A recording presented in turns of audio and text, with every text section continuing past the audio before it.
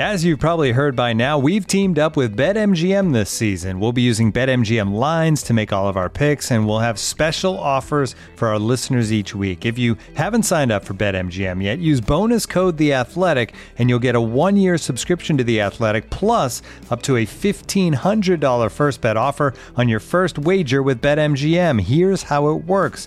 Download the BetMGM app and sign up using bonus code The Athletic. Make your first deposit of at least $10. Place your first bet on any game and claim your voucher for a 1-year subscription to The Athletic. See BetMGM.com for terms. U.S. promotional offers not available in D.C., Mississippi, New York, Nevada, Ontario, or Puerto Rico. Gambling problem? Call 1-800-GAMBLER. Available in the U.S. Call 877-8-HOPE-NY or text HOPE-NY 467-369 in New York. Call 1-800-NEXT-STEP in Arizona. 1-800-327-5050 in Massachusetts. 1-800-BETS-OFF in Iowa. 1-800-270-7117 for confidential help in Michigan. 1-800-981-0023 in Puerto Rico. First bet offer for new customers only in partnership with Kansas Crossing Casino and Hotel. Don't forget, if you haven't signed up for BetMGM yet, use bonus code The Athletic, and you'll get a 1-year subscription to The Athletic, plus up to a $1,500 first bet offer on your first wager. The Athletic.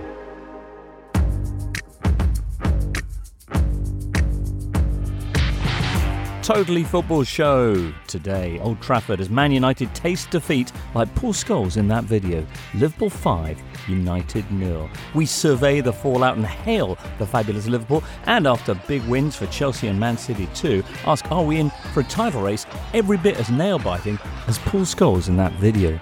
All that plus Watford, that Palace banner, League Cup is a floozy, and more in this Totally Football Show in association with Paddy Power.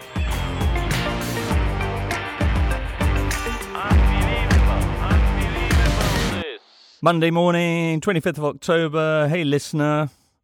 What do we have for you today? Well, looking back on a bit of a where were you when type weekend, we got Daniel Story, Lindsay Hooper, and Nuruddin Chowdhury. Hello, everyone. Hello. Hey. Thanks for being with us, Noz. Yeah, that's fine, except I might walk out halfway through if it doesn't go my way, so just be warned. Oh, dear. Crikey, last weekend 5-0 against Watford, we thought, oh dear, Hornets, and that's your team. Crikey. Anyway, we'll get on to events at Old Trafford very, very soon. It wasn't the only goal fest, of course, in a weekend that saw a whopping 40 goals. Extraordinary weekend of action, huh? Yes, felt like a very conclusion-heavy Saturday, Sunday this weekend. I don't know if that's just because we're kind of 8 games in and things are starting to form, or that teams seem intent on either winning or losing with vast gaps, but yes. 9 games I make it, Daniel, 9. Yes, 9, yeah. Sorry. Yeah, no worries. All right. Duncan Alexander suggesting that there were as many Premier League hat-tricks this weekend as there were in the whole of the 2006-07 season. Is that right? Yeah, 3 that season. I was really hoping that Phil Foden would score again for Manchester City, so it could be 3 hat-tricks in the same day as in the whole of that season. But Duncan, as ever, was watchful and got there in the end. That's extraordinary. So in the entire campaign, there were only 3 hat-tricks? Yeah, Rooney, Crouch and Drogba, I think. Wow.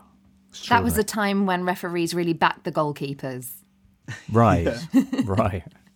OK, well, let's check on the scores then of this match day 9 of this Premier League season. Arsenal, Friday night, putting 3 past Villa to get the ball rolling. They were feeling pretty good about that until Chelsea kicked Saturday off by scoring 7 past Norwich. Elsewhere, City mustered 4 goals in that 4-1 at Brighton. There were 1-1 draws for Newcastle at Palace and Wolves at Leeds, and a 2-2 for Burnley at Saints. While Watford, stung of course by Liverpool last week, swung out this time at the nearest Merseyside team they could find, beating Everton 5-2. Sunday then, Mikel Antonio with the only goal in West Ham's defeat of Spurs. Leicester beat Brentford 2-1, and there was that game at Old Trafford. I didn't think it would ever get as bad as that today. Darkest day I've had leading these players. This is a monstrous day, this for Manchester United. Apologies to the fans, it's nowhere near good enough for this club. Losing 5-0 at home against Liverpool. This could be dangerous. Salah now to Keita, 1-on-1 and scores! Alexander-Arnold, and it's 2. Easy. Great from Naby Keita. Salah! He scores for a 10th appearance in a row. Salah. Wow. It is absolute mayhem for Manchester United. Salah scores a hat-trick. It's Manchester United 0, Liverpool 5.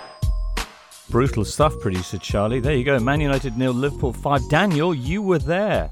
Yes. History coalescing around you. First shot was from Man United, and then what happened?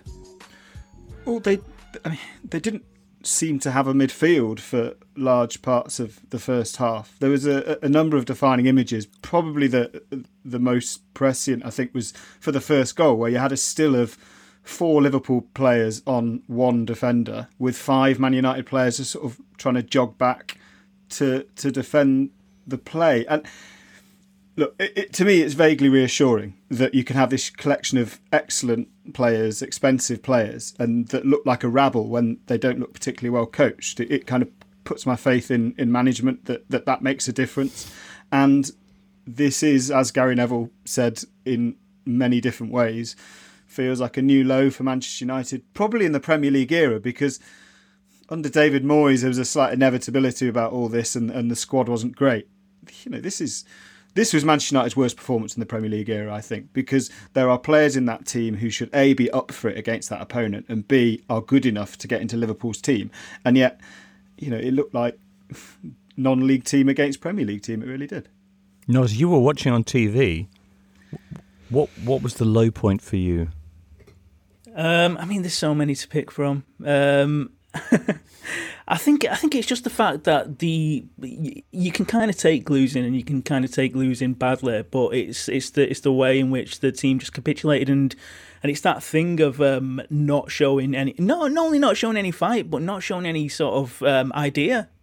A lot of people have been talking about it as like one of the worst Premier League displays ever, sort of full stop, never mind United. And I kind of get that, because it's not as if like it's not even as if United were just terrible. It's the fact that they didn't play as a team. So there's that famous quote: "You never win anything with kids." Well, you don't win anything if you play like kids, and it's something Neville alluded to the other week, I think, where they play like children.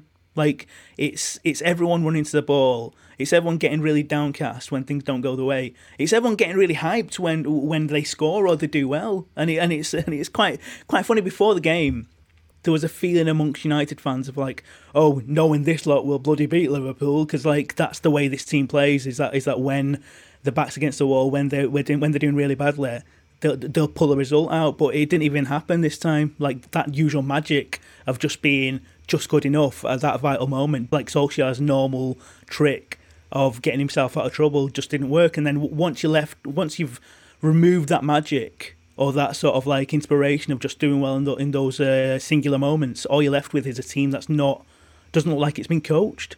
You had situations where players were already being marked. Liverpool players were already being marked, and then you had United players running towards other United players running towards that player, and you kind of think they're already covered.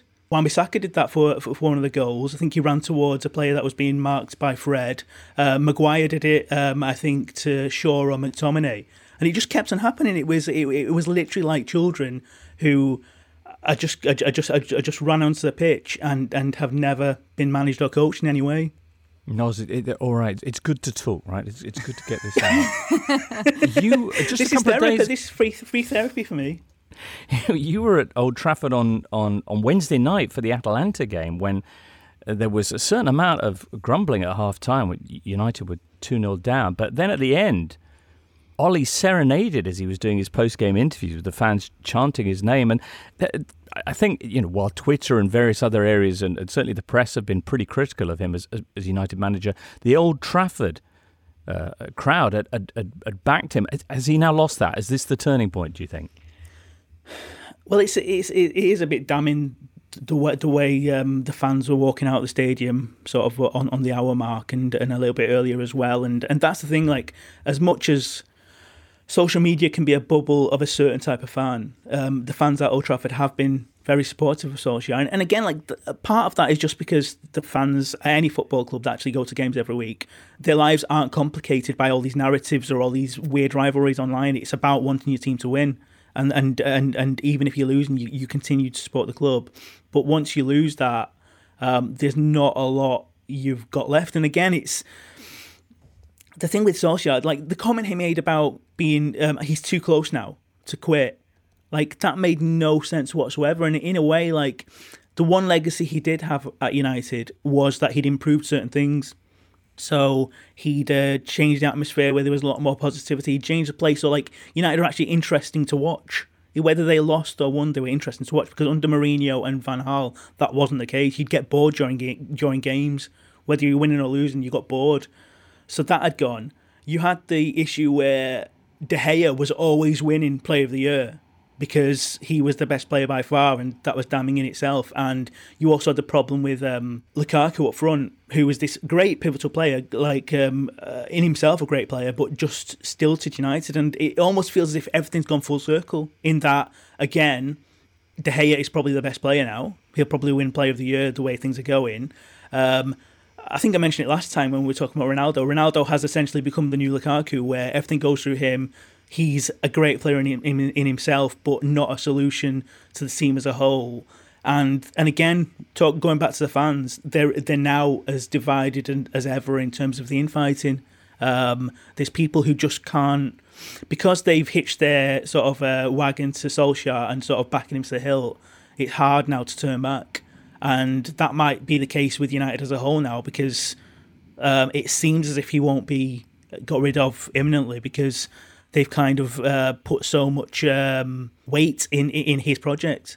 And that was evident as well at the end, because we've seen the videos of Solskjaer staying around, signing autographs for a long period after the game. I mean, that really shocked me, because I don't understand the reasoning in Solskjaer's head for doing that. Yes, we know he's a nice guy, but your team have just got thumped by your biggest rivals and you're hanging around for a long time signing more autographs. Is that part of the subconscious that I might not be able to do this again because something might happen this week? We're forever told about the club versus country debate and how club football, pretty much for most Premier League footballers, comes first.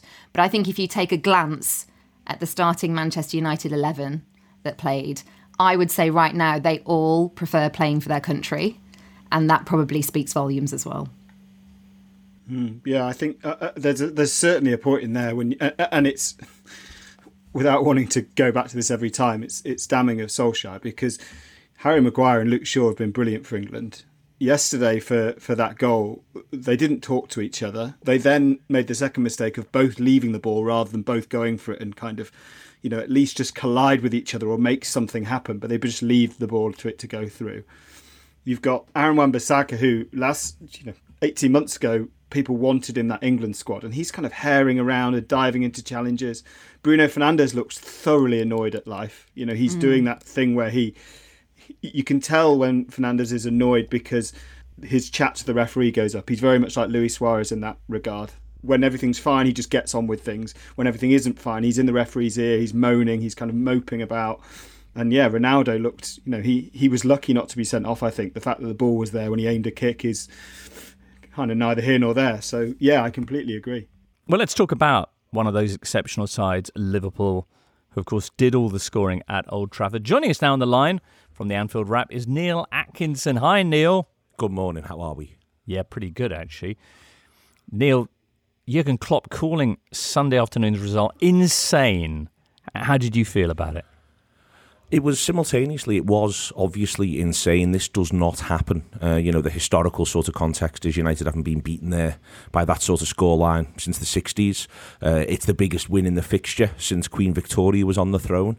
But there's something remarkably sane about it. Liverpool are substantially better than Manchester United and have been for some time. Even last season when United finished ahead of us, it's because of our injury issues as much as it is to do with anything that they're doing with much quality. And even last season, it's a 0-0 draw at Anfield and we go to their place with Nat Phillips at centre-half and win 4-2. Liverpool are well better than Manchester United, but that in football very rarely translates to the scoreline. It very much did yesterday, so therefore it does have a level of sanity about it. Liverpool are 5-0 better than Manchester United at the moment, and that's something that United really need to reflect upon, given all the money spent and the size of the wage budget. As you say, it doesn't always come out in the scoreline, though, or pretty much ever. So how sweet was it to see your team doing that to them there? It was absolutely tremendous. I think lots of Liverpool sides have had a little bit of a mental block around Old Trafford. I've seen superior Liverpool teams, the team in 1920 that wins 26 out of its first 27 games. The one it doesn't win is a 1-1 draw at Old Trafford where they need a late Adam Lallana goal to make it 1-1. And they never really entirely perform on the day. So I think it is, it's remarkably, obviously, joyous scenes across the city of Liverpool yesterday and last night. That sort of goes without saying. But I think within that, what's significant is there's no Liverpool side that should ever really fear going there again. If we can do that to them and on their ground anytime we want, then that's got to be the attitude now for Liverpool moving forward. And, whatever United do next, this Liverpool team, and as I say, successive Liverpool teams never need fear Old Trafford. We've stamped our mark on it now pretty permanently with a bit of luck, and the idea of it being somewhere that you've got to hype yourself up to go. 75,000 people, a really vociferous crowd. All that's true, but Liverpool have shown that they can perform there, and they need to always perform there now. All right, we should talk about Mo Salah scoring for the 10th game in a row in all competitions, scoring for his third successive time at Old Trafford. First visiting player to get a hat-trick at Old Trafford since Ronaldo or phenomenal for Real Madrid in 2003. Where are we at in terms of the pantheon of Liverpool greats and Mo Salah now for you, Neil? As far as I'm concerned, he's nailed on all-time 11 territory. This is where he is. It's his 5th season of exceptional excellence. To be honest with you, it's not just this season, but this season he is playing his best football so far for Liverpool as well. But he has been banging in the goals year after year for such a period of time now. There's no... It's difficult to contextualise him in a post sort of Messi world. I find it easier to look right the way back to, say, someone like Thierry Henry. Thierry Henry, in lots of senses, is I think the Premier League's greatest ever player, and that's now where Mo is. He's in that conversation in terms of the level that he's hitting for Liverpool, sort of week in, week out. This is a player who is just simply got mastery of all forms of forward play at this stage. I love him to pieces. He loves playing for the club as well. There's always been a real bond between him and the supporters that I've just found absolutely crazy in a lot of ways. It's sort of summed up by going back to his first season, the goal he scores at Manchester City, and he stands in front of the Liverpool away end, absolutely adoring the carnage he's just created. And I think I think that Mo Salah will be a phenomenal footballer wherever he was, but at this sort of stage, he feels to me as though he's able to hit this level where I think at the moment he's the best player in the world, in part because he is at Liverpool and he is loving it this much. All right, and he's saying pre-match that he wants to stay at Anfield, but there's been some doubt about what's going to happen with him contractually, but he'd like to stay at Anfield for the rest of his career. He says, just out of interest, when you do your Liverpool all-time 11, who's the first name on the team sheet, and how many picks do you have to get down to before Mo Salah's in? I mean, you've got to trust everybody, and you've obviously got to pick Dalglish because you've got to have trust in your elders, at least in one area of modern life, and I think that around Kenny Dalglish will make it that one. And then when you sort of fill this out, if Liverpool are playing 4-3-3, Mo Salah's playing on the right hand side cutting in. It's the truth of the matter. It's very, very direct. The question is, obviously, there's players who are epoch defining in a certain way. Gerrard obviously, and there'll always be the added connection of him being a local footballer as well, coming from the area. But for me, Salah he's in your first 3 or 4 names on that list already at this stage. Right. And if he does stay for the rest of his career, but we're going to be talking here about someone who'll get over 200 goals for Liverpool, which in the modern era, when he's joined at the age of about 24, is exceptional. I think there's every chance Mo Salah ends his days being one of the top 5 Liverpool scorers if he does sign the new deal. Is Jordan Henderson bidding for inclusion now? He's always a fascinating footballer, Jordan. The pass yesterday is absolutely sumptuous, and he's got that in his locker. What Jordan's done in his time at Liverpool is grown into this most phenomenal leader. Liverpool, and this is one of the wonderful things about Jurgen Klopp, and it's one of the things that currently puts Liverpool so far clear of Manchester United. Liverpool have become this fascinating cultural project, and Jurgen Klopp's decided early that Jordan Henderson is very much at the heart of that. Going right the way back to when we won the league in 2019-20, Jordan's tears in front of the television cameras spoke volumes. One of the things it spoke volumes about was how pent up this thing was, this desire to do this, because Liverpool had won the league at Christmas that season, and even allowing for COVID within there. Liverpool had that league sewn up when they go to Leicester and win 4-0, if we're all honest about it. But Jordan wouldn't stop until it was done. What that team did in 2019-20 is still for very understandable reasons around the pandemic, is still underrated, and Henderson was absolutely integral to that, both on the pitch but also in terms of setting a certain standard off the pitch, showing a certain desire. It would have been easy for any team just to accept the European Cup and also to say 97 points, but Manchester City are always going to be just too good. And Liverpool didn't do that. And one of the reasons why this is shaping up to be an absolutely fascinating title race this season, I think, is because of the fact that Liverpool, and it was odd to me in the summer when everyone was talking Manchester United up and everyone was sort of talking Liverpool down a little bit. There's only 2 teams in the country that have gone at the 90-odd point pace across the last 5 years. And it's Liverpool and Manchester City.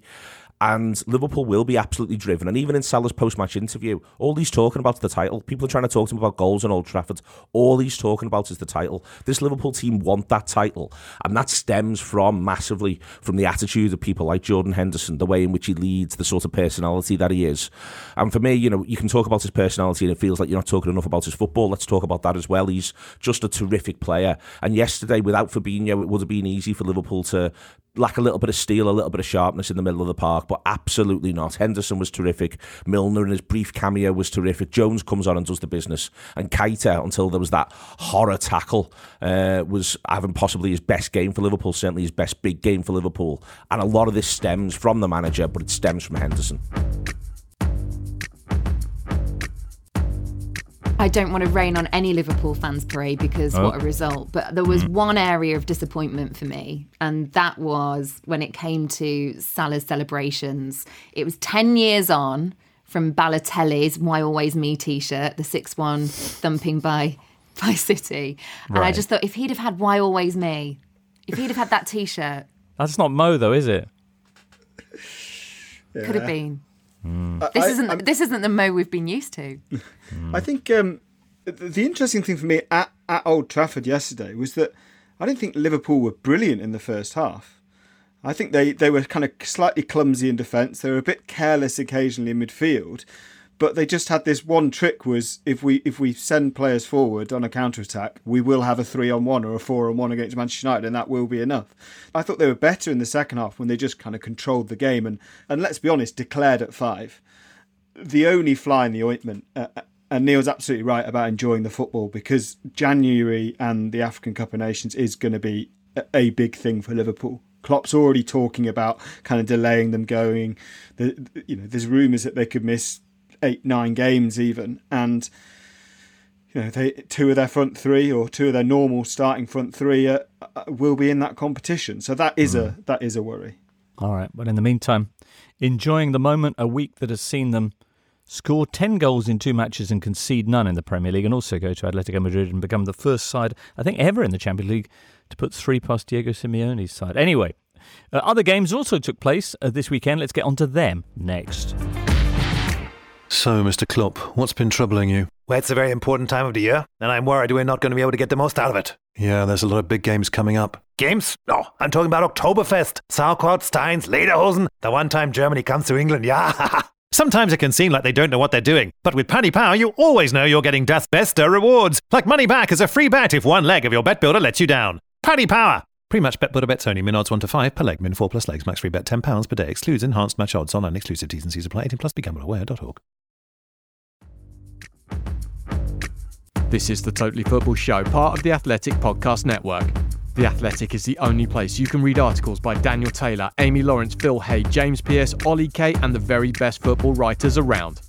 Premier League table, West Ham are this week's guests in the top 4, with above them the top 3 of Chelsea, Liverpool and Man City separated by just 2 points. Bottom 3, meanwhile, have Burnley and Newcastle 3 points adrift, and Norwich a further 2 points back.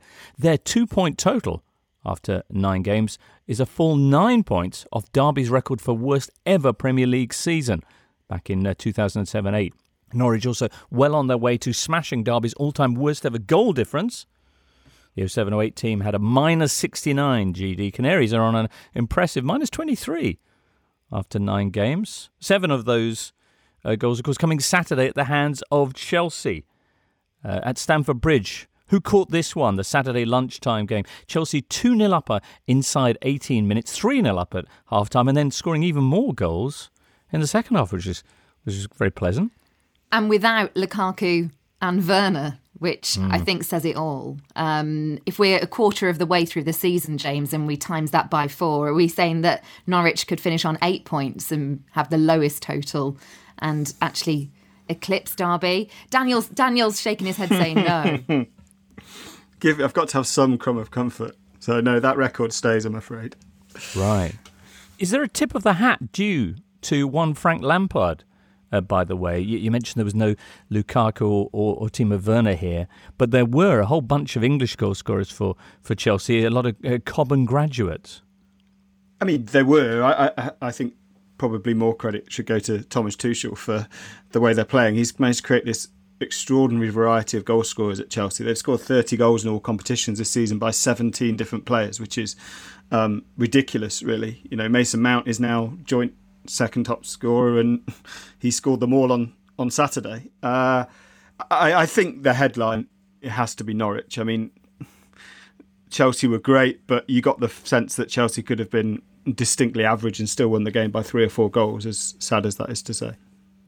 I get that people are upset when a team just kind of flunks a Premier League and it feels like a bit of a waste of a place. But I saw accusations of Norwich on Saturday that they don't even try when they come up. And I think that was probably half true last time. But they spent 60 million in the summer and they lost Buendia, who they'd clearly agreed could go if he stayed for the Championship season. I think it's more reflective of a kind of broken game that, you know, teams can do all they can, and yet Chelsea will beat you by 7 goals if they turn up because they have better players. I've no objection to Norwich being in the Premier League. I think it's highly entertaining. I just feel bad for their supporters. Must wonder how much fun it is getting promoted. But, you know, Chelsea registering 13 shots on target on Saturday against Norwich. That's the joint most that any side has had in the Premier League this season. But it was matched this same weekend by Man City for a game that you were present for.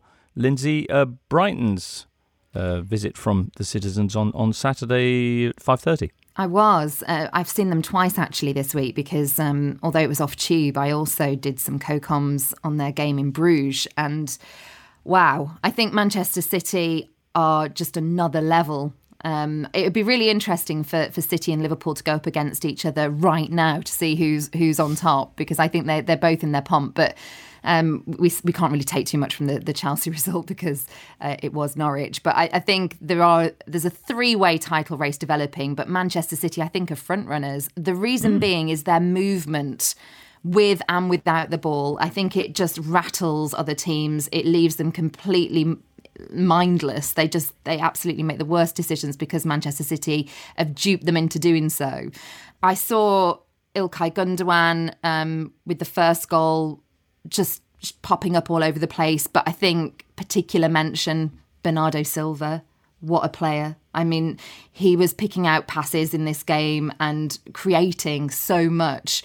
Grealish off the ball as well was just doing brilliant work. They look like a team. They are a team of individuals, but they're individuals working together, which is the key point. And they don't seem to need a number 9. I mean, Phil Foden, I think they've had 5 different players now that have played in that false number 9 role. And Phil Foden absolutely made it his own. He was fantastic. I can't see that they need a Harry Kane figure, not when they're playing like this. Man City will be United's next visitors at Old Trafford in just under a fortnight. What do you think? Are we in for an absolutely insane title race? And would you have Man City as front runners, Noz? I mean, it's City and Liverpool are so interesting because they're so good in such different ways. So it sort of makes it so entertaining as a neutral, which I am not.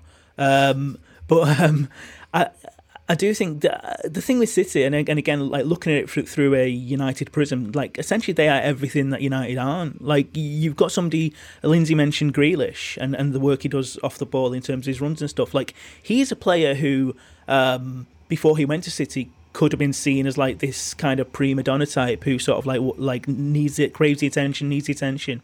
He is totally bought into the City sort of ethos, and he is in a way like he is sacrificing his own brand, if you want to call it that, for the sake of the team. He is not doing the eye-catching YouTube sort of friendly things. He is doing things that help the team. And again, like again, Lindsay mentioned Bernardo Silva. Like there was talk of him leaving City in the summer, and it's mad. Like looking back, because he's been so good. And there was you talk about moments that sort of encapsulate a team. Like there was one moment. I think it was when he saved a corner from happening or something, and he gave himself a little bit of a fist bump. And it's kind of like, in a way, it was like so adorable that sort of this great player who's in this great team is so chuffed at having sort of like something as sort of random as like one corner. That comparison with Grealish and Sancho is perfect for my mind. I think Grealish was sold as the individual who has now instantly become a part of a team, and Sancho is this complete systems player who relies upon a system creating chances for him, and the system did it because he was so good, who now gives the ball, goes and just doesn't get the ball, and on Sunday obviously didn't even get off the bench. It's complete chalk and cheese, and that is why you don't just have a transfer list of players. You don't just sign who might want to come to your club and who you want. You have to have a system by which these players fit into it, and Noz is right. City have that and United absolutely don't. How much should we read into the fact that Raheem Sterling wasn't even in the matchday squad? The club line on the day was that he picked up a slight niggle. But we know some of the narrative coming into this, that he wants away, he's not happy. We also know that if a player isn't happy, Pep's happy to move them on, isn't he? So could this be one of Newcastle's first signings? That would be bold if they were playing in the Championship next season. But I have to. Yeah, I think Sterling, that is becoming a worry now. I mean, I can see. I think I said it on here before, but I can see Sterling's point in that they've signed Grealish, who is basically plays in his position and is a £100 million player, and didn't sign a striker, and therefore Sterling probably guessed he was going to be picked as a centre forward, which I don't think is his game at all, really. So I can see why he has an issue.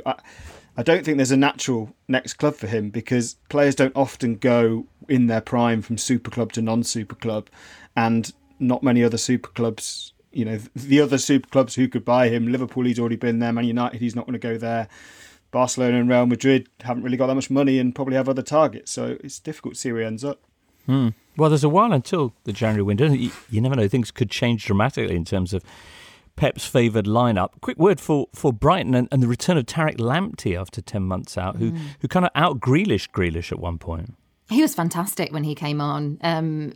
I think the only thing that he's missing is, and maybe that's just because he's been out the game and it's a bit raw, but I thought his final delivery and his final ball sometimes lacked. But the movement and the way that he got Brighton up the pitch again, he just was a positive influence from the moment he came into the game. And certainly, I think Brighton are a better team with him in it.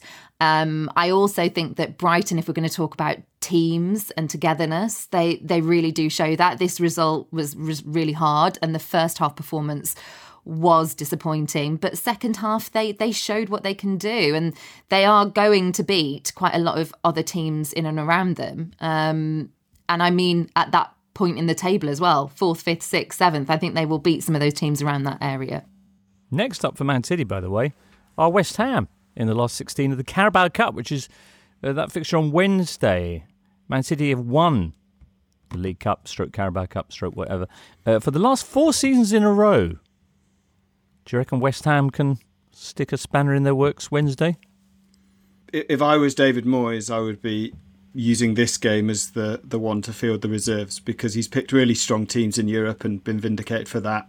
They've won again against Spurs at the weekend, and I think it's credit to West Ham, it's praise of David Moyes, but this is almost a B competition for them now. The FA Cup, fine, but the Europa League, there's no reason. They've been the best team in the competition so far this season. So why would that not be the focus?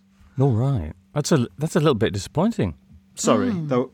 Yeah. West Ham will win. I'm suddenly tuning out, Daniel. Right. But it's a nice opportunity anyway to segue on to West Ham's 1-0 victory over Spurs Sunday afternoon, their third win in a week, all of which came without conceding any goals at all. Nos, you'll have enjoyed all the gags Sunday about Man United probably can't lure away any of the top 3 sides managers, but maybe this guy who's got West Ham into 4th place. ... I think there's a few teams that would like look at Moyes now, like United, Everton. Would United look at Moyes now? United? I know. No. We'll look at anyone these days. Do you know what I mean? Like, I wasn't like going back to Potter. Like he'd be a bit of a bold choice for United. I also think the thing with Potter is I think the beard makes a difference. I automatically take him more seriously. He almost looks a bit more sort of professorial or a bit more continental with that. I think it stuff like that matters to me. So yeah. So do you think Ollie could grow a beard? Do you think he has whisker potential? I don't think so. Right. I suspect it's one of those that don't sort of join up. Very wispy, and it's quite, very wispy. He just needs to add a Reyes to like Reyes Potter or something. Right. Yeah. But yeah, like and again, like who knows what Moyes looks like with a beard? But his team. He may have one. We just don't know. He may have a beard. Yeah, I mean, I presume he has eyebrows, but I mean, this is getting unpleasant. But anyway, so David Moyes, a wonderful week for him, and what a brilliant job he's doing. His teams are actually. I actually enjoy watching West Ham play as well because, like, in some ways, it could be seen as like quite a sort of simple system, but it works really well, and I do enjoy it. They're a very They're a physical team in a quite because physical sounds disparaging. It sounds as if there's no technique there, or it's just sort of aggressive, and that's not really them. It just works well. They're a powerful team in the same way Gareth Bale was a powerful player, just because like strong running, like passes are certain, and it's just a team that knows what it's doing, and a little bit like. It kind of harks back to what Lindsay was saying in terms of United. United, whoever played United, it's less about United and it's more a case of how good the other team are, because that's the barometer. If United play a team who are disorganised, they've got a chance, or if they've got a weak defence. So like the point about Atalanta, the fact United won said as much about their defence and how they were set up. And in the inverse way, I think West Ham are a good barometer, because if your team is in any way disorganised or sort of has any sort of weakness, West Ham will take advantage, because they are a good, solid, effective team, and you have to play really well, or you have to be a really good team to beat them. Mikel Antonio, meanwhile, scoring against Spurs at the London Stadium for the third season in a row, beating his marker Harry Kane to get to the ball for his sixth of the season. That's another touch in the box that Kane didn't get. The England striker with just one shot against West Ham, with which, of course, he didn't strike. Intriguingly, or not, all four of Spurs' Premier League defeats this season have come in London derbies. They've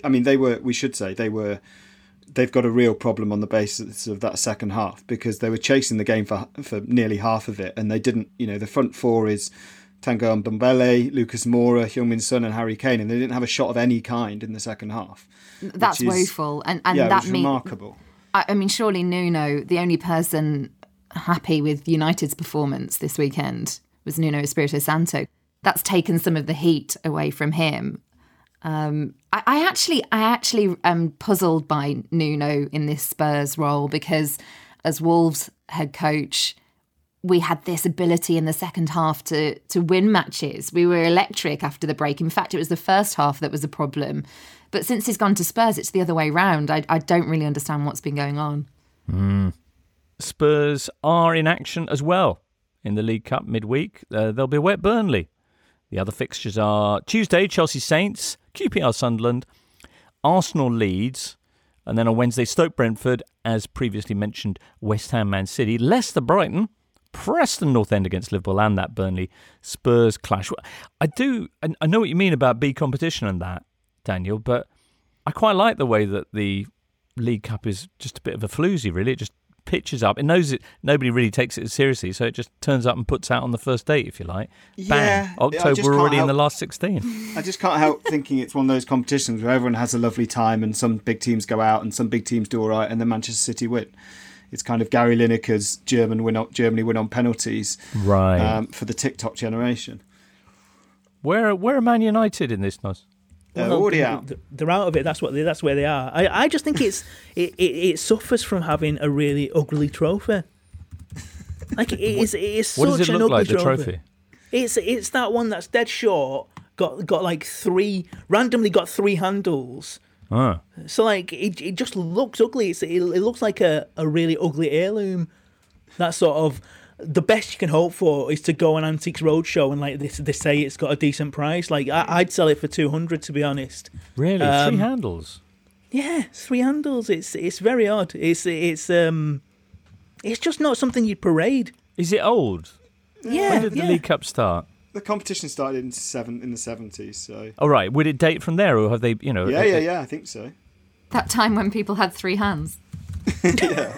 Evolution since the 70s means we now only need 2 handles. All right. Well, anyway, someone will be getting their hands, all 3 of them, on that at the end of this. Well, actually, not at the end of this season, because of course they roll the final out and that almost as soon as Christmas is done. But we'll talk more about the League Cup. Well, maybe after they've played those last 16 games. Next up, dilly dong, motherfuckers. Let's talk Watford. This episode is brought to you by Michelob Ultra, the official beer sponsor of the NBA. Want to get closer to the game than ever before? Michelob Ultra Courtside is giving fans the chance to win exclusive NBA prizes and experiences like official gear, courtside seats to an NBA game, and more. Head over to MichelobUltra.com/courtside to learn more. You're listening to The Totally Football Show in association with Paddy Power. And with Paddy Power, if something doesn't go quite according to plan, you can get your money back as a free bet if one leg of your bet builder lets you down. And that's got to be good news for all you Man United fans out there, eh? Pre-match bet builders only. Get your stake back as a free bet. Minimum 4+ legs. Max free bet £10. Excludes enhanced match odds. T's and C's apply. It's over 18s only. And please, gamble responsibly. And João Pedro. And this is Dennis. It is 5. They were hit for 5 last week. They were awful. They've scored 5 of their own today for Claudio Ranieri. They've been brilliant. Goodison Park, Saturday, 3 o'clock. Everton 2, Watford 5. Big shout for game of the weekend here, really. Watford's first ever victory away at Everton, and an absolutely astonishing turnaround. 4 goals for Claudio Ranieri's side in the last 12 minutes, becoming the first team in Premier League history to be losing after 75 minutes, but to go on and win the game by a 3-goal margin. Crikey. One more stat, just while we're trotting out the numbers. Watford's last 5 Premier League away wins have all come under different managers. Crikey. Anyway, what happened here from, last weekend and from the first half? Last weekend, I mean, that didn't happen. Claudio Ranieri, this is his first game, his first win. He just erased that from his memory. It's extraordinary, though. It looked like we were in for more of the same when Everton took the lead after just 3 minutes. But then? I mean, what happened is that Everton completely stopped defending. I mean, Benitez is more than probably any other manager in the Premier League. You could kind of watch a Rafael Benitez side with the names blurred out and the faces blurred out and kind of spot what they were doing, which is they're going to sit deep, and if they get a lead, they're going to grind that lead out and make sure they get what they came for. And so it was so bizarre to see a Benitez Everton team at 2-1 and 2-2 being caught like 3-on-1 on the break. It's the complete antithesis of everything we know about his side, which is worrying because it's no secret that he wasn't particularly welcomed at Everton. And my instant feeling as those goals went in was, if Newcastle know what they're doing, they'll have a little word in Everton's ear this week and try and get into Rafa Benitez's head as well, because it just seems to make total sense to me. They need a manager that can keep them up. Everton don't really seem to be for this to be working out. They're not doing terribly in the league by any means. It just doesn't seem like anyone's enjoying themselves, which, when Everton have got a big new stadium on the way, it kind of feels they need to be, in PR terms, getting supporters on side, and I can't help feeling that slightly ebbing away this season. That's a bold shout, Daniel. Make it happen. Okay. Josh King with the hat-trick at the club where he had a very unhappy 6-month spell, which he spoke about before, particularly about his relationship with then Everton manager Carlo Ancelotti. He lied to me, said Josh. There are not many honest people who work in football. I had no relationship with Ancelotti. Crikey. Talking about Josh King, I just love the way, because obviously there's this horrendous thing in football where players don't celebrate against teams they used to play for. Whereas the thing I loved about his goals was there was a graduation. Like the first one, he didn't celebrate. He was respectful, and then that respect slowly ebbed away. The last one, he was like absolutely loving it, taking his shirt off. So I love that. I love that within the period of a game and a series of goals, he went from full respect to zero respect because he'd been lied to. So yeah, I love that. I found the Anthony Gordon switch for Richarlison interesting because Richarlison scored and put Everton in front. But I would also say that Gordon's absence was partly responsible for Watford turning it around and getting at them so much. He'd been all over, and I think Richarlison, as great as he was going forward, I don't think he worked as hard. Michael Cox calling it the most spectacular collapse he's ever seen on a football pitch, which is strong. Elsewhere, big week for Leicester, who had the 4-2 win over Man United. Well, it seemed a big result at the time. Now, not so sure. Then they had that 4-3 in Moscow, coming from behind against Spartak Moscow. All 4 goals there from Patson Daka. And then Patson Daka coming on for an assist this weekend in their 2-1 win at Brentford after Jamie Vardy went off at half-time. Yuri Tielemans' goal. Woof.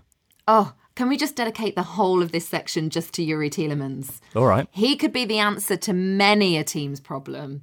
I would be really surprised with the contract negotiations still ongoing there if he is a Leicester player certainly come the summer, but he could even go in January.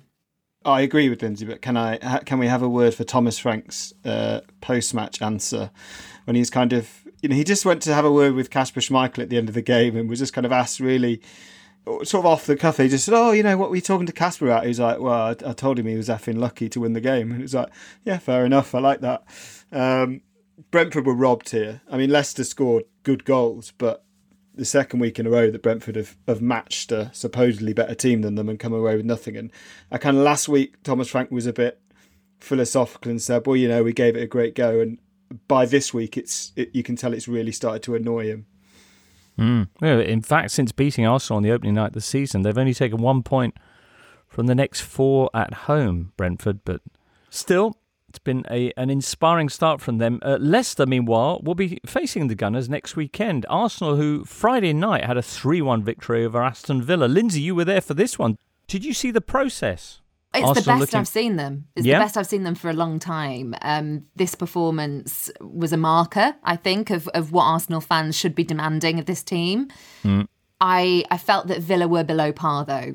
And the thing with Arsenal, you want to judge them when the opposition are as at it as they are. On this occasion, I think Villa were below par. Arsenal were the best that they've been all season. And they were creating quite a lot of chances. Lacazette, very worthy of saying, hey, I'm here every week to be in this starting 11. Really liking him at the moment. I felt that Buendia was disappointing for Villa. I didn't want to just single out one player because I think quite a few of them backed off the ball quite a lot in this match. But the desire from it, and he was a player that I really wanted to try and get to Wolves actually when it was the last transfer window, but he just really felt like he threw his toys out the pram when things weren't going his way. He just down tools, and that wasn't a great vibe to be given off as a player in that Villa team. Douglas Luiz was below par. John McGinn a bit rash with some of his challenges. There was a frustration in that Aston Villa team that I think Dean Smith is going to have to nip in the bud quite quick, actually, because I think it could spiral. It could become the next game to come as well, because there's just something missing with this Villa side right now. Although I do feel that it's all about Arsenal, this one, because they were a different level than I've seen them before. There was a lot of criticism and fun being made of Arsenal when they signed Ramsdale in the summer, and I think he's coming into his own as well. Not only in terms of his saves, but I really like his personality. I think he's already a fan favourite. He's making important saves, and he's developing a bit of an aura of like he's dependable, and the defenders trust him. And yeah, just a lovely guy as well. Yet to lose with Aaron Ramsdale in goal in 8 matches now in all competitions. Yeah, I spoke to him on, there was an England day before the last international break, and he was one of the players who we got to sit down with, and he was really funny. He was asked about the fact that he's very demonstrative and vocal and passionate when he makes saves or when defenders make blocks, and he just sort of said, well, yeah, I mean, obviously, like, strikers score and they get to celebrate, so why wouldn't I get to do exactly the same when I make a save? And it's like this image of him sort of Jurgen Klinsmann diving across the penalty area, having made a penalty save or something, it's not that far from the truth. He sort of uses the supporters to come in, and he talked about sensing that there was a position at Arsenal to become a real leader within that team. And he sort of said, well, if I'm going to be made number one, why shouldn't that leader be me? Which is pretty big statement from a guy who's just played at Bournemouth and Sheffield United and been signed by Arsenal. All right, well, we'll see how they get on against Leicester, but very positive stuff from the Gunners. Also this weekend, a 1-1 draw for Palace against Newcastle, a draw for Saints and Burnley and Leeds and Wolves too. We'll get onto those games and related issues next. Looking for an assist with your credit card but can't get a hold of anyone? Luckily, with 24/7 US-based live customer service from Discover, everyone has the option to talk to a real person anytime, day or night. Yep, you heard it right. You can talk to a real human in customer service anytime. Sounds like a real game changer, if you ask me. Make the right call and get the service you deserve with Discover. Limitations apply. See terms at discover.com/creditcard. We're all driven by the search for better, but when it comes to hiring, the best way to search for a candidate isn't to search at all. Don't search, match with Indeed. Indeed is your matching and hiring platform with over 350 million global monthly visitors, according to Indeed data, and a matching engine that helps you find quality candidates fast. You can use Indeed for scheduling, screening, and messaging so you can connect with candidates faster. And Indeed doesn't just help you hire faster. According to their own survey, 93% of employers agree Indeed delivers the highest quality matches compared to other job sites. Remember the last time you were hiring and how slow and overwhelming it was? Well, you don't need to go through all that again. Join more than 3.5 million businesses worldwide that use Indeed to hire great talent. And because you listen to the Totally Football Show, Indeed is going to give you a $75 sponsored job credit to get your jobs more visibility at Indeed.com/totally. That's INDEED.com/totally. Terms and conditions apply. Need to hire? You need Indeed at Indeed.com.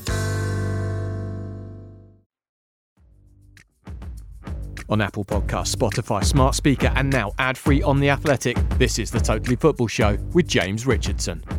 Newcastle are still winless after their visit to Crystal Palace, who draw yet another game. That's 6 now out of their opening 9 matches.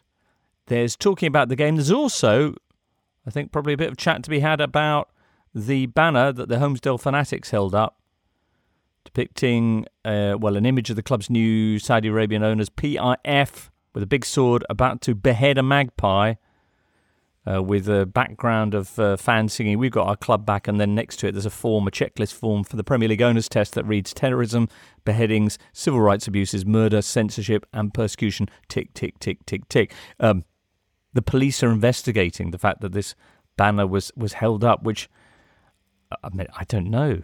It just feels... really? I hope that's one of those stories that when it says the police are investigating, I hope that the rough translation of that is someone has contacted the police and therefore they have to say they're investigating. I don't suspect it's going to lead to any charges, and I don't think it should lead to anything further than we have investigated the matter and concluded it.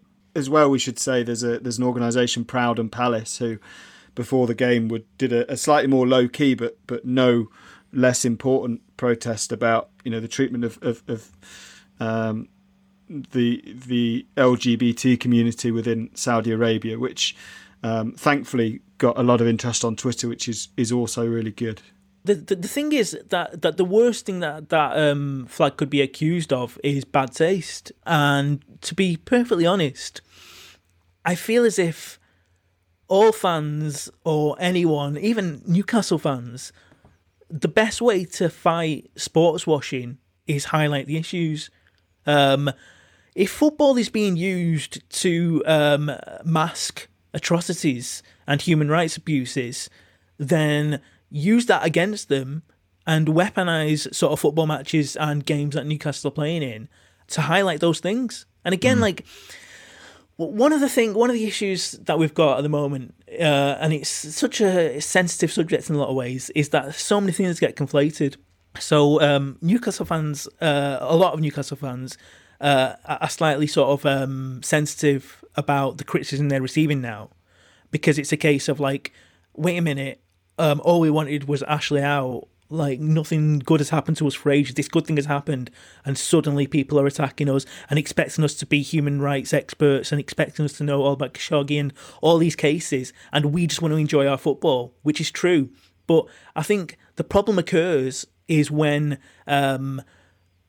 people criticise the owners and some Newcastle fans, like, automatically see that as by extension a criticism of them, and it's not. That's a really new phenomenon. That literally never happened before. Certainly, City fans don't do that.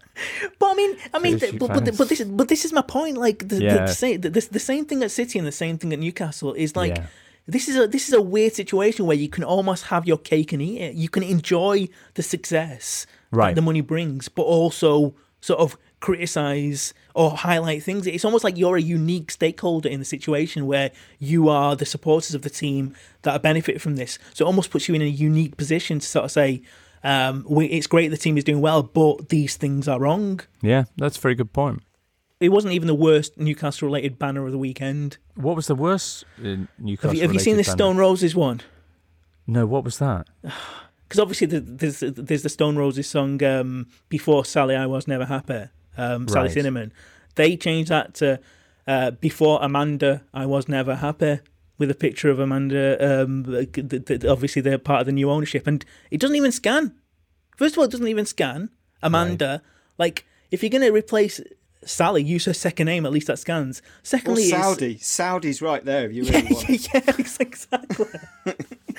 but yeah, it was such a weird kind of and also they were using they were using iconography from the Stone Roses album, which Sally Cinnamon is not. So yeah, on every level, wrong it was on weird. So many levels. Police should investigate that. You're absolutely right. Exactly. In fact, I regret not complaining to police, because then they would have to go into that. I might still do. Meanwhile, Newcastle remaining winless, although they did have that spectacular overhead kick from Callum Wilson, who's now 2 for 2 since his return from injury. They are in the bottom three, and Graham Jones says he will also be in charge for the visit of Chelsea next Saturday. Crikey. All right, Burnley, good result for them away at Saints. Maxwell Cornet with both goals in a 2-2 draw for the Clarets, taking his tally to 3 goals in 3 starts. He scored 43% of Burnley's goals this season in 214 minutes, which is pretty impressive. We were talking about Chelsea players on loan, loads of them on the score sheet here, because you had Tino Livramento, or former Blue, Armando, is it Breuer? Breuer. It is Breuer, okay. It is Breuer. Who's on loan from Chelsea? All of the names that we're mentioning, these are two teams as well that could be guilty, I suppose, of sticking with, certainly on Burnley's front. You know, they haven't had any purse strings, or certainly Sean Dyche hasn't been able to spend. The people that we talk about are the new names. And I think it highlights the importance of being able to freshen up your squad. And Maxwell Cornet, he is the bright spark. He is the fresh approach. And that's literally it, isn't it, at Burnley? You can't really identify anyone else. Nope.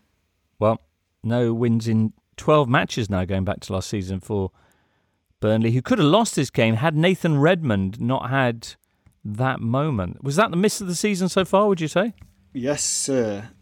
Yes, sir. It was, it was extraordinary. I mean, Southampton have got a habit of doing that. Adam Armstrong is slightly guilty of this. They've had an awful lot of shots, Southampton, and yet the kind of shot conversion, their shot accuracy has been pretty dismal. And it's going to hurt them, because if you don't beat Burnley at home, then you're going to struggle this season. They had plenty enough chances to win. I know Burnley scored twice, and that will annoy Hasenhüttl, but they shouldn't have been given a chance to. Southampton should have had the game to bed. All right. Also this weekend, Leeds won, Wolves won. Lindsay, take us home with this one. Perhaps you want to talk about Wolves' new hero, Hwang Hee-chan. Hwang's been brilliant, and I think with Pedro Neto having been sidelined, and his recovery is one that hasn't gone to plan. He originally was going to be back by December time, and we're now told it should be around February. And he's been a huge miss, and Hwang has filled that gap. And since Jota went to Liverpool, he's also replaced a lot of what Jota used to offer in the team for Jimenez. So yeah, I'm really pleased with his signing and his integration into the team. The disappointing factor from a Wolves point of view in this match was trying to hold on to a 1-0 lead, which was never going to work. I mean, right up until the end, I was still saying Leeds will get one back, and they did. You really don't want to do that. And that isn't something that I'm used to watching under Bruno Lage, defending a 1-0 lead. He tends to want to throw everything at trying to get a second, but it just didn't happen on this one. And I don't know why. I don't know why they didn't try to get that second goal and put the game to bed. All right. They're 11th in the table after 9 rounds. Leeds remain just above the bottom 3 with a 3-point margin over the relegation spots in 17th. Crikey. All right, very shortly, we'll touch on one or two other things, including Daniel's whirlwind European tour. But first of all, let's get some odds from Paddy Power, Carl Monaghan with producer Charlie. Hello, listener. That was a great weekend, if you like goals, which you probably do. I'm sure Carl Monaghan from Paddy Power does. Hey, Carl, it's the last 16 of the League Cup this week. Manchester City have won this competition for the last 47 years in a row, but will their reign of terror end at the London Stadium on Wednesday night as they take on David Moyes' West Ham?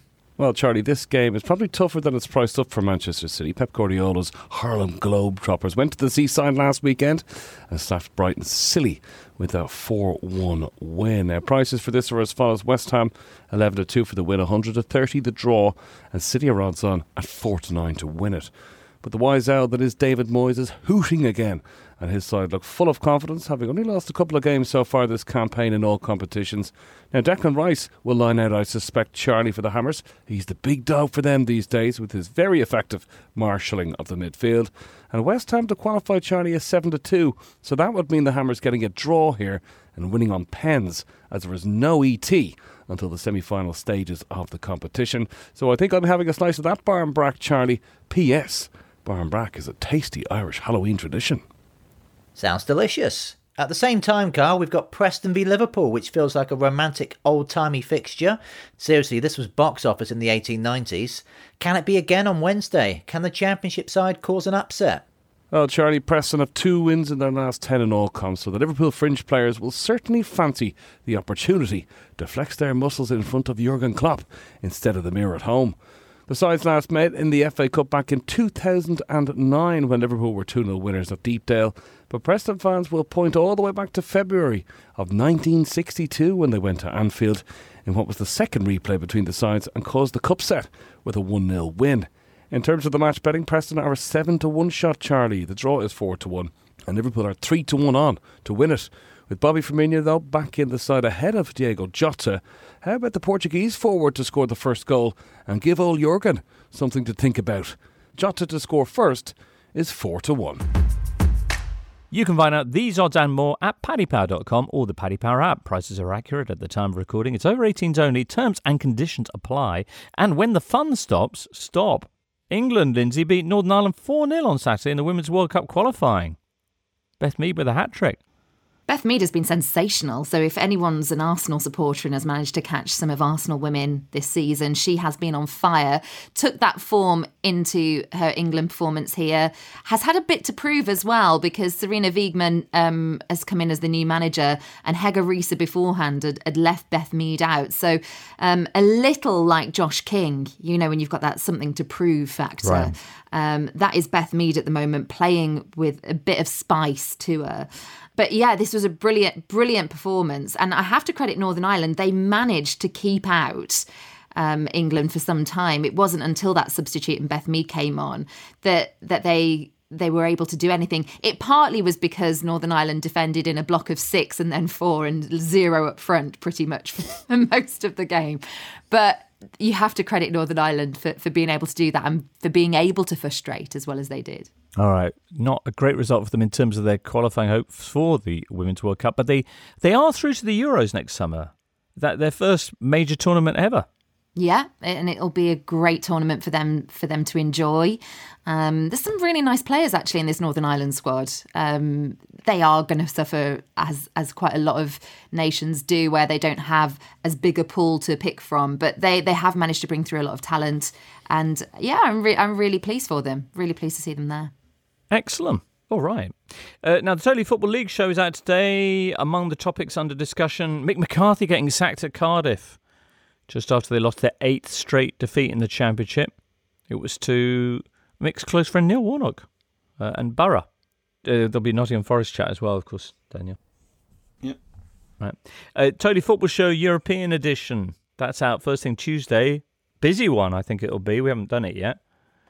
But you've got the Derby d'Italia into Juve. You've got Le Classique, which is Marseille against Paris Saint-Germain. Both of those ended as draws. You also got El Clasico, which didn't. Real Madrid with a 2-1 victory over Barcelona. Daniel, you went to see Barca this week, didn't you, as part of your exciting and quite sunny-looking tour of erstwhile big Spanish sides? Yeah, I saw most of the sun from train windows, if I'm honest, because the route of Madrid to Barcelona to Seville by train in 3 days is not as the crow flies. But yeah, it was. I saw.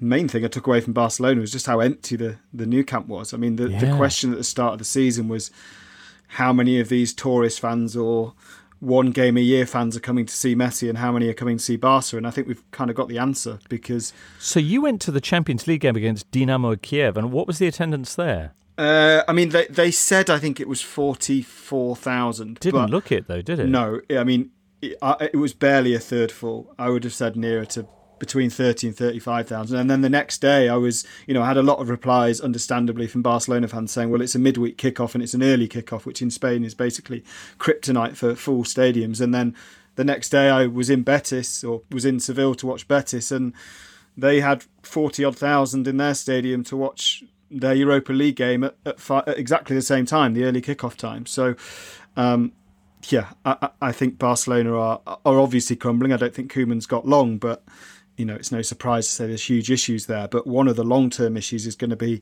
just how much of that global revenue and status was based on having Messi. All right. Well, you've done a big piece on all that in The Eye, which is available at the moment. Crikey.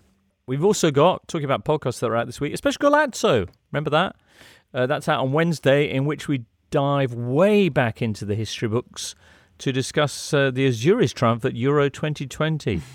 Ask your parents. Noz, what are you up to this week? What content are you going to be dropping? I've had a few days off, so that's been nice. I want to check out the French Dispatch. Right.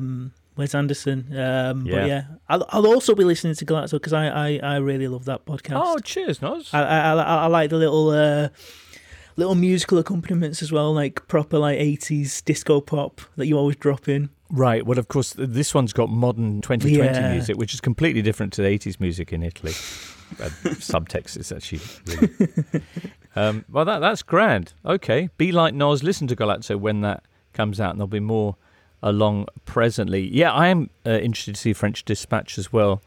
And if you haven't seen Dune yet, or if you haven't bought your tickets yet, I mean, I really enjoyed it, but I would urge anyone going to see it to make sure you see it in IMAX, because it is a gobsmacking spectacle.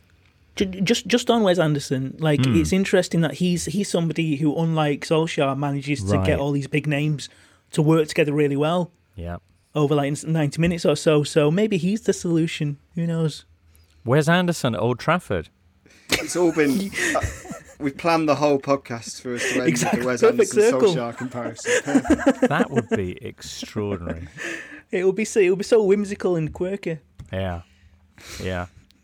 All right. Brilliant. Well, having brought us full circle, many thanks to you, Noz, for that and for being with us today.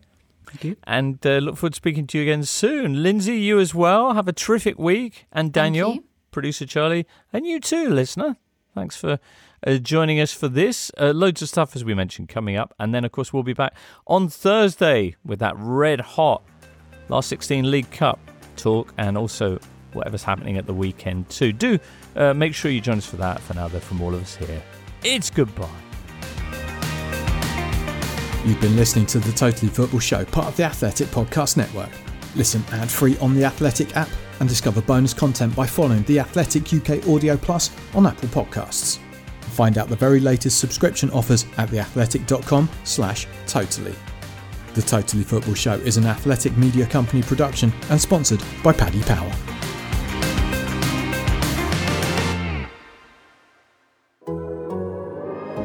The Athletic.